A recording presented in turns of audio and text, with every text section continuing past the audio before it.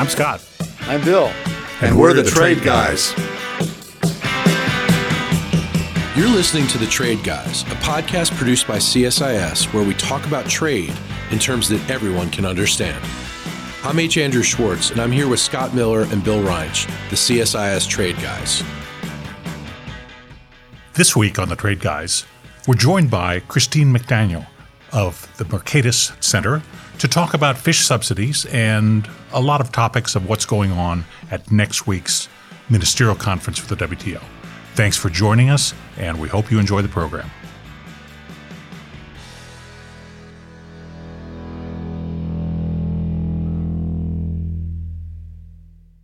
Welcome to this week's episode of The Trade Guys. This is Trade Guy Scott, and Bill and I are, first of all, in studio, which is a pleasure, but second, we're joined by a special guest, Christine McDaniel.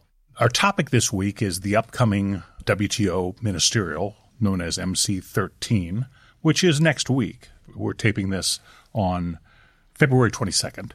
So there are many interesting topics, but probably the most important one for both the organization and for trade liberalization is the fish subsidies agreement. We are joined today by an expert on fish subsidies, Christine McDaniel. Christine is a senior research fellow at the Mercatus Center.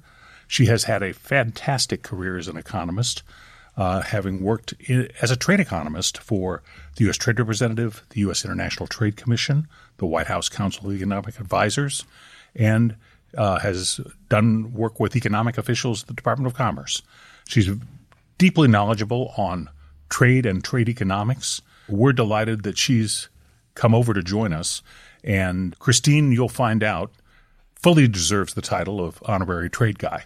So Bill and I are delighted to welcome her. Christine, thanks for joining us. Thank you so much for having me. Let's talk about fish. I do remember this subject has been a long-lived one when it comes to trade matters. In the dust of the 1999 MC13 in Seattle, Washington, also known as the Battle of Seattle, we listed the losers, those of us who were supporting trade liberalization, said, who are the losers in this? And the third on the list, put there by famous trade lawyer Gary Horlick, was fish. And so this issue has been tabled for well over 20 years. It looks like there's progress being made. There certainly was an agreement reached of some sort at the previous ministerial.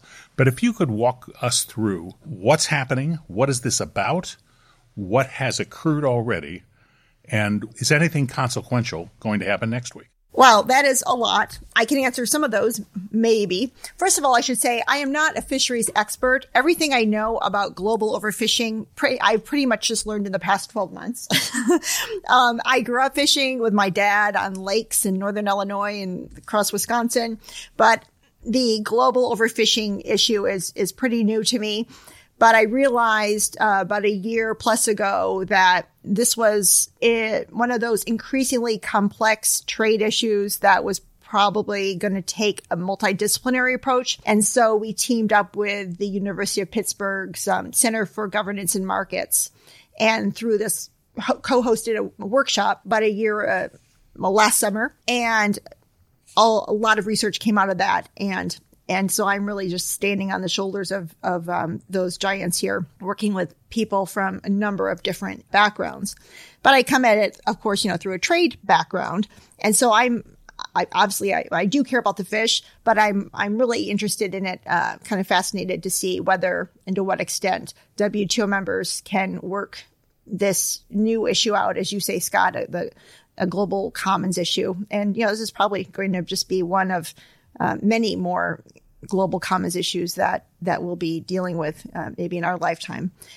So in terms of what they achieved a couple of years ago at MC12, it was a landmark agreement. And everyone who talks about this talks about the 2022 agreement as being a landmark agreement.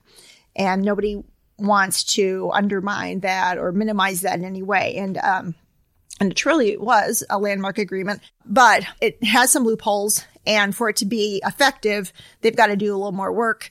And then the magic is going to be an implementation. So look, but these are big problems and they're going to take, a while to sort out. So we have to kind of think about big picture timing. But what MC12 did on the 2022 agreement, basically three things. So what they wanted was they wanted three things.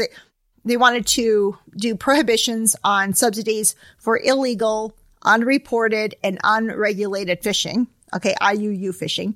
They wanted to also deal with overfishing. So in other words, prohibit subsidies that contributed to activities that led to overfishing. They also wanted to prohibit subsidies and activities that led to overfishing and overcapacity. And they ended up getting some of that, basically the first two things, the prohibitions on subsidies that led to IUU fishing, and then agreement on the need to, keep assessing the health of the fish stocks, and then also prohibiting unregulated fishing on the high seas. So it was something, but if you look at it, in terms of was it enough? Well, I would say it's necessary, but not sufficient, right? So they didn't get everything they wanted. You never do in these things. But in this case, there were just so many loopholes that it would be pretty easy to if you think of it as like a fishing net, like that net is pretty loose. Okay. So they ended up, so what they want to do is they want to add some further broader language in MC13. And a lot of the details haven't been fully released yet. But in essence, what they're trying to do is get countries to commit to prohibiting certain types of subsidies. They want to get countries to commit to categorizing certain subsidies, reporting on their subsidies. And then also in MC13, there's some provisions for special and differential treatment, which it would be really interesting to talk about that. And they also want to make it okay for subsidies that would lead to conservation. But it's that first one, basically fleshing out Article 5, putting a lot more meat on the bone in terms of, what subsidies are and are not okay, what you can and cannot do, and who gets to make the determination that IUU fishing is occurring. And that's the kind of stuff that you kind of really need to get in writing if you want the agreement to have any chance of being effective at curbing the rapidly depleting fish stocks in our seas. One thing that I noticed, and I think I got this from some things that you've written, maybe you can comment on this, there's a distinction between overfishing and overfished, a definitional distinction. Can you explain that to our listeners? Yeah, so that is something that Bradley Sewell had really taught me a lot about over the past few months. We wrote a piece on the key loopholes in the 2022 agreement. And so the thing about the fish stocks, if you just think of it as sort of like a rectangle, and there's about less than 10% are pretty healthy. But then there's another about 60% or so, 60% that are maximally fished. And then there's about 34% that are overfished. So what the original language dealt with was only the overfished. But what experts in this area say, well, you really need to also get the maximally fished stocks. Because once you get to overfished, it's often too late. Okay, so you might recall reading about the Central Bering Sea, the pollock fisheries, and once the moratorium was finally declared, it was too late. Those fish never came back. That's what we've also seen in the Chesapeake Bay. In fact, I was just talking to a friend today who fishes there, and he's a lot of fun stories about that area. This is the secret life of fish. Those of you who think of fish as a great source of protein and delicious thing to see on the menu, fish live in schools. They aren't individuals in any way. The schools are vitally important for their own defense and their own existence in their habitat. And so when schools are diminished to a certain extent, to sort of a tipping point, the entire stock of the fish, that entire school, can disappear. And so overfishing is a huge problem because you never know exactly when you've reached that tipping point, when the stocks are so depleted within the school that the thing implodes, basically. Biologically, it's not sustainable. And that's unusual among wild or domestic animals. That's the way fish are. And so it's an obvious problem, and technology has advanced to the point the most sophisticated fishing trawlers can basically vacuum out every living creature in the ocean to a great depth, which is efficient for the boat, but very bad for the stocks. That's why this issue matters so much, is it's very, you can have all sorts of debates about the temperature of the Earth in 50 years. But what you can't argue is that current technology would not be able to wipe out fish as a source of human protein entirely if we set our minds to it. We don't want to do that. Nobody wants that as the outcome. But a lot of people have to give in order for that not to be an outcome. But what you're really talking about with overfished is it's sort of analogous to closing the barn door after the horse has left. Yeah, exactly. And the idea is to close the barn door before they get out. Yeah, no, that's exactly right. And so that's why, Scott, exactly right. We already have the technology to completely deplete our seas. We have it already. But, and in fact, over half of fishing on the high seas would not even occur without subsidies, right? So you just think of it. I mean, it's not only the tragedy of the commons, but this is like literally governments using taxpayers' dollars, right? They're using our own money to deplete the fish of tomorrow. Well, it sounds like we've taken a group of teenagers and given them a couple of bottles of whiskey and some car keys and tell them to have fun out there. I mean, this seems crazy. We're subsidizing something that we know is going to be destructive. But I guess that gets us to the subsidies issues. And I would note that the WTO has dealt with subsidies before it was WTO. I mean, you can go back to the 1970s and the early Tokyo Round Codes. One of them was about industrial subsidies. And it's fairly well managed. We know how to do subsidies investigations. We know how to put remedies in place. What makes fish different? Why can't we agree on how to do these investigations and how to take measures that are effective? Where to start? First of all, no one really owns the fish, but everyone owns the fish. There's obviously a lack of clearly defined property rights, but even if you had clearly defined property rights, like countries do on their exclusive economic zones, which is basically the coastal areas about 200 nautical miles off your coast. But even if we did have clearly defined property rights, you would still need more to get at the real issue.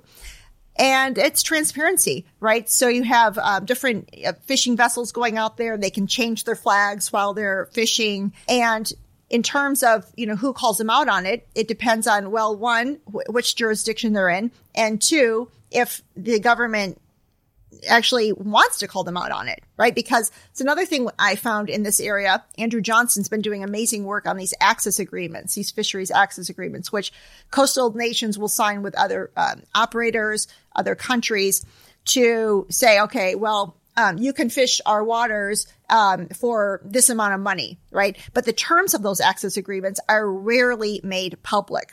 Now, in principle, you would think, oh, that should be a win-win, because then for these developing countries, they don't have this economies of scale or scope or technology. So, why not get the revenues from someone else who can do it better?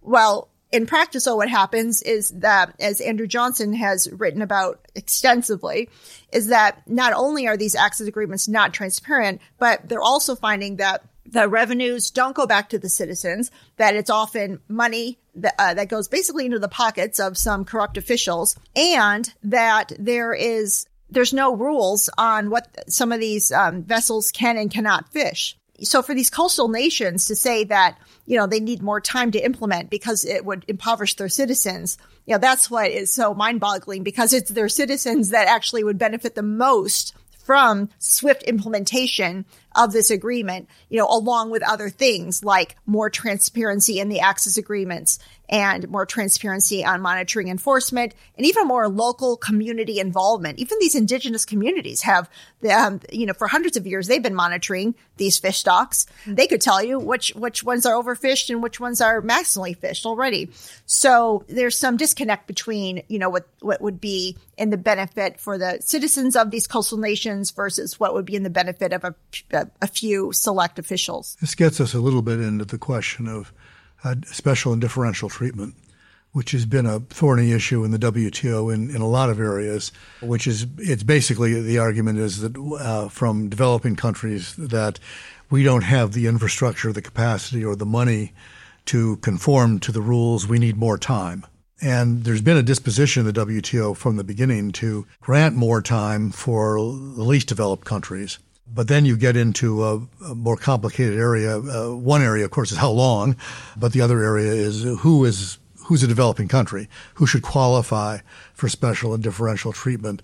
And I gather this is on the table at the ministerial for the fish agreement, too. You've got some countries who want a very long period to comply, so long that it may not be, it may make the agreement less than useful. Can you say a little bit more about that? So India has been reported as asking for 25 years for a phase-in period of this. The thing is, India, as its own government has stated, and actually we have a paper, one of our issue briefs in our research program by 2 Indian experts on this, have demonstrated quite clearly, India is not one of the larger subsidizers of IUU fishing, either in its own EEZs or in the high seas. And India itself is a victim of large foreign subsidized vessels coming in and around its EEZs and overfishing and scraping the bottom of the seas. And not only just for the fish, but also for other resources, energy resources. And there are a number of Indian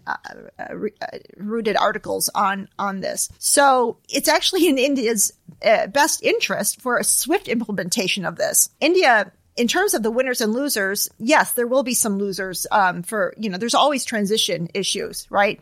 But that just means that India needs to figure out how they're going to reallocate their domestic resources for the winners to compensate the losers. I mean, here the real winners are their future citizens, their citizens today and their future citizens. The losers will be the few select people that are making a lot of money from the subsidized overfishing. And look, I mean, at 25 years, at the rate the effort to catch ratio is going up. Basically, it's just taking them more and more and more time to catch less and less and less fish. At 25 years, their EEZs will be depleted. So then the only place they'll have left to fish, will be the high seas, and then they'll have to subsidize that. So it boggles my mind why they would want a long transition period when they have consistently complained about foreign subsidized large fishing vessels in and around their coastal areas. It seems to me that at least from what I've read, if the agreement's effective with respect to the very large fishing vessels that Scott alluded to, the biggest loser here may be China. Is that right? What's their attitude in the negotiation? Are they prepared to make a deal or not? Well, China has signed on to the MC13 2022 agreement, and they don't seem to be one of the large voices holding this up. So China, just in terms of the agreement moving forward, China does not appear to be the obstacle. It's amazing how long these issues can have a half-life where it feels like there's progress, but it's so hard to get to conclusion.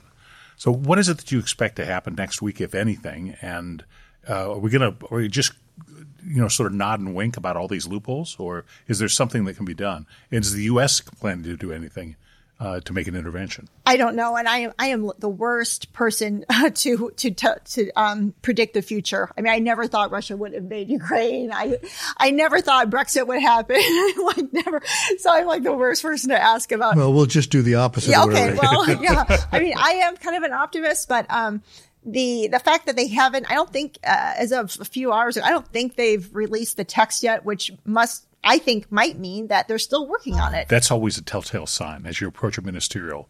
If you don't have a text that is at least agreed by about half the parties, you're in deep yogurt. So hopefully, if maybe India is holding out because they want something else. Obviously, the public stockholding deal, they've been talking about a lot. But, maybe they'll agree just to keep talking, or maybe they will agree to pencil in this text and hope to wrap it up by the end of the year. And so we get to work on this for even longer this year. But it does seem that of all the things the WTO Ministerial Conference is going to be covering, this one looks to be the least dismal outlook. Fair enough. Bill, what else is on the agenda next week? Well, Christine just alluded to one issue that I think doesn't look like it's going to be resolved either, but we ought to say a word about it, and that's the public stockholding issue. India is a practitioner of linkage. I think I've often characterized their WTO view in ministerials. They've been, I think, the biggest problem over the years, and their attitude tends to be, we want what we want, and if we can't get what we want, we'll make sure that nobody else gets anything. Their biggest want is this public stockholding issue, which is in agriculture.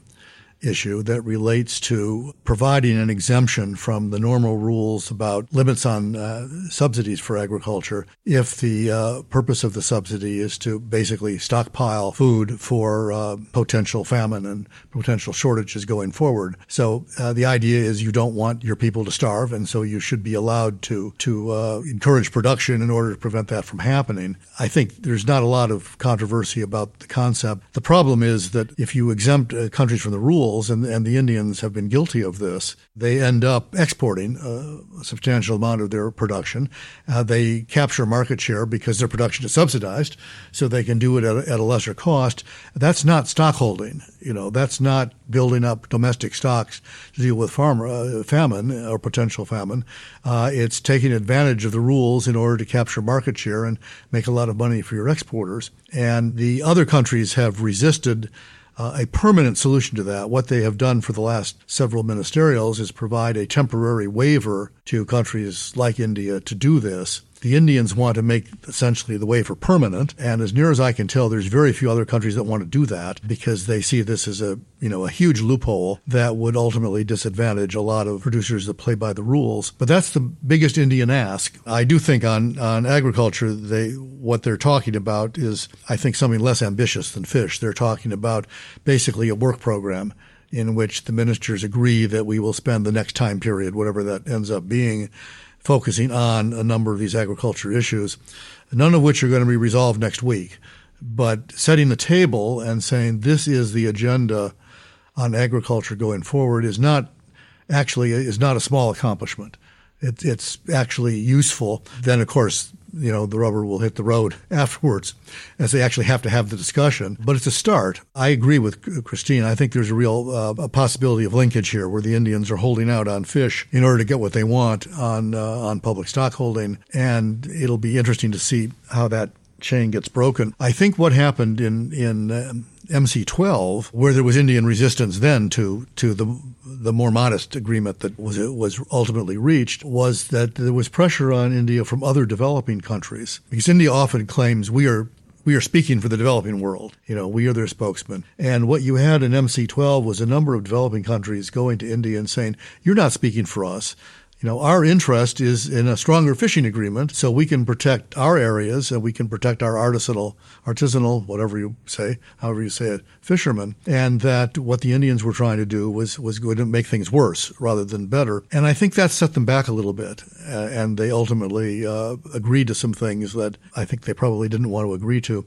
We'll see if that happens again. If it does, I think it's a healthy movement. I think it's healthy for developing countries, particularly the least developed countries, to stand up and actually recognize what their real interests are, which hasn't always happened, and not to let larger economies, of which India is a classic example, speak for them. The other things on the agenda, the other big one on the agenda, and Christine, chime in if you have views, we don't mean to cut you off, is the e-commerce moratorium. And here is a question of, I think, U.S. leadership. And once again, India is the one of several problem children here who wants to get rid of it. Basically, this is a moratorium on the taxation of e-commerce transactions.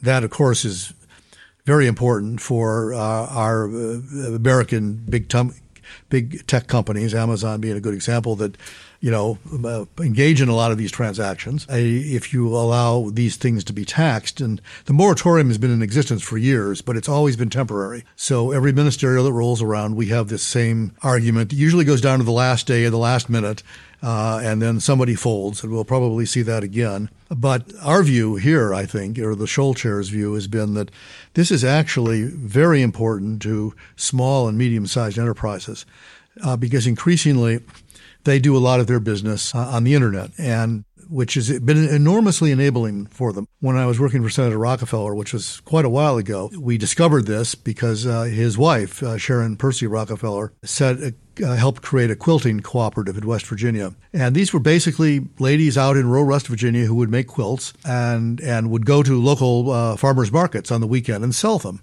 But what Sharon was able to do, and others were able to do, is introduce them to the Internet. So now they could sell them on the Internet to people all over the world. And they were beautiful quilts. There's a market for this. And of course, there's a lot of downstream activity because, you need packaging, you need UPS or FedEx to ship them. You need a payment system to get them their money. So all these things come into place. None of this would have happened without the Internet. And if you're going to tax that kind of commerce, you really, it's like putting a 20-pound weight around these people's necks. They don't have capital simply to get going and do all that themselves and pay a tax at the same time. The developing countries say, well, we need the revenue, and there's a lot of money there, and they're right about it. Of course, that gets back to a point that Christine made earlier about fishing in territorial waters. Is where does the money actually go? If it goes to the government, does it end up in somebody's Swiss bank account, or does it actually end up doing something to the advantage of those SMEs in that country? The fight is complicated because it's sort of what's the right word? Sort of a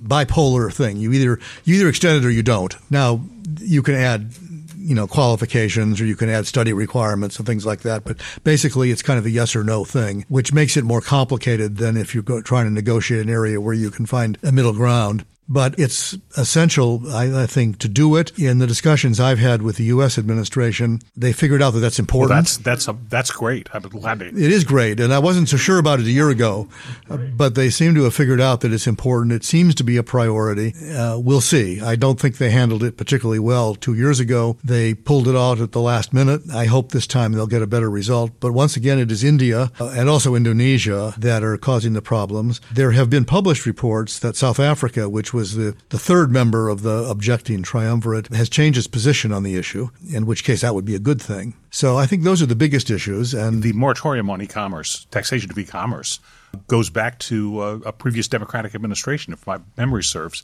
Ambassador Charlene Barshevsky, friend of the program and friend of CSIS, when she was trade ambassador, got this in, and it was perfect timing because nobody was taxing anything.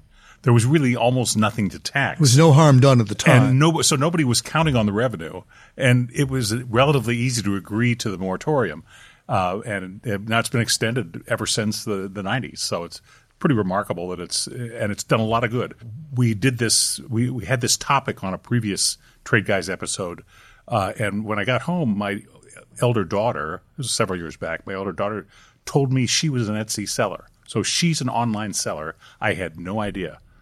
She makes counted cross-stitch patterns. Yeah, I love the going back to the roots of this, because when I was at Sidley, I worked as an economist, of course, but one of my favorite projects was working with PayPal, and they were great because they just basically said, like, here's our list of research questions. Here's all the data. Go away and come back when you have something that can be, defensible and a blind review. I mean, that's a perfect. that's a dream come true for a trade economist who doesn't usually, we don't have access to PayPal transaction data. And what we found, and all those results are published, was that the small and medium-sized companies that use PayPal are far more likely to export than the national average. And then we broke it down by male versus female, and the female-owned businesses are disproportionately benefited by getting that export platform. And then also other groups that had disproportionate benefits of using PayPal, financial transaction tool tech, is firms that were in the heartland versus on the coasts, and rural firms versus urban firms, and minority-owned firms. So, these are all the types of firms that, that we want to see also be able to participate in the global economy, right? And so being able to use that digital platform, because now you have PayPal as a payment method, benefits everyone, but disproportionately benefits, all these groups that many, particularly this administration, is seems so concerned about helping. So if anything, they should be pushing for this moratorium, like a permanent moratorium, because it's helping all these groups that may not have been able to participate in the global economy that as other groups. We also looked at PayPal Working Capital. That's another new innovative financial tech tool, but it's also it's basically PayPal's way of of giving access to capital to people that use it. And they've been doing it, not only within borders, but if they could do it across borders, they could, we found there could be great benefits because we found that the small and medium-sized businesses that were taking advantage of PayPal working capital business loans were tended to be disproportionately located in areas where the big banks had closed down. And so, it's basically filling the gap, right? And so it's, again, being able to help these disadvantaged communities through these new tools. And that's why, at least the data that I've worked with, would point to a permanent moratorium on e-commerce. Well, that would be nice. I think that probably the best we're going to get is another extension, and we're going to have to continue to fight this battle because there will always be issues that other countries will link it to. But the irony is, if there's any country that has a whole bunch of small entrepreneurs, it's India. And they ought to see the advantage to this for for their own economy. Well, Christine, thanks so much for joining the program. We really, so much. You've forgotten more about fish subsidies than Bill and I have ever known. So we really appreciate you donating your expertise to our audience. The audience now has sort of the cliff notes for next week's conference. But why don't you tell the audience where they can find your writings? I point this out because Christine is a marvelous writer as well as a good economist. Oh my gosh, you're so nice. Okay, you'll want to read her. But where can they find your writing? So I'm at Mercatus. Mercatus is Latin for market. So Mercatus is MERCATUS, mercatus.org. And just Google my name and Mercatus, and you can find us there. All my stuff is there. And, we're situated at George Mason University. Well, I also have a Forbes column. Oh, okay. Terrific. Well, we hope you'll come back again when we're stumped and you have some knowledge. So we're delighted to have you this week. Thank you so much. I am so happy to be here with you guys today, and I love your work. Well, and as friends of fish, because we are friends of fish, we're happy to have you. And we hope that next week we will be reporting on the ministerial, although I think that it won't be over by the time we do next week's podcast. These things have a long history of taking longer than they're scheduled and ending up, if they're supposed to finish on a Friday, they always end up ending at 5 a.m. on Sunday morning. And I doubt that this one's going to be any different, but we can certainly provide a progress report at the time. And we will be back, and we hope the fish will win. Or if they don't win, we hope they'll live to fight another day. Fair enough. Thanks again.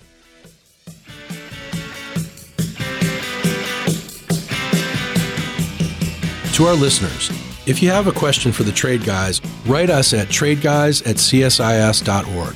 That's tradeguys@csis.org. We'll read some of your emails and have the Trade Guys react to it.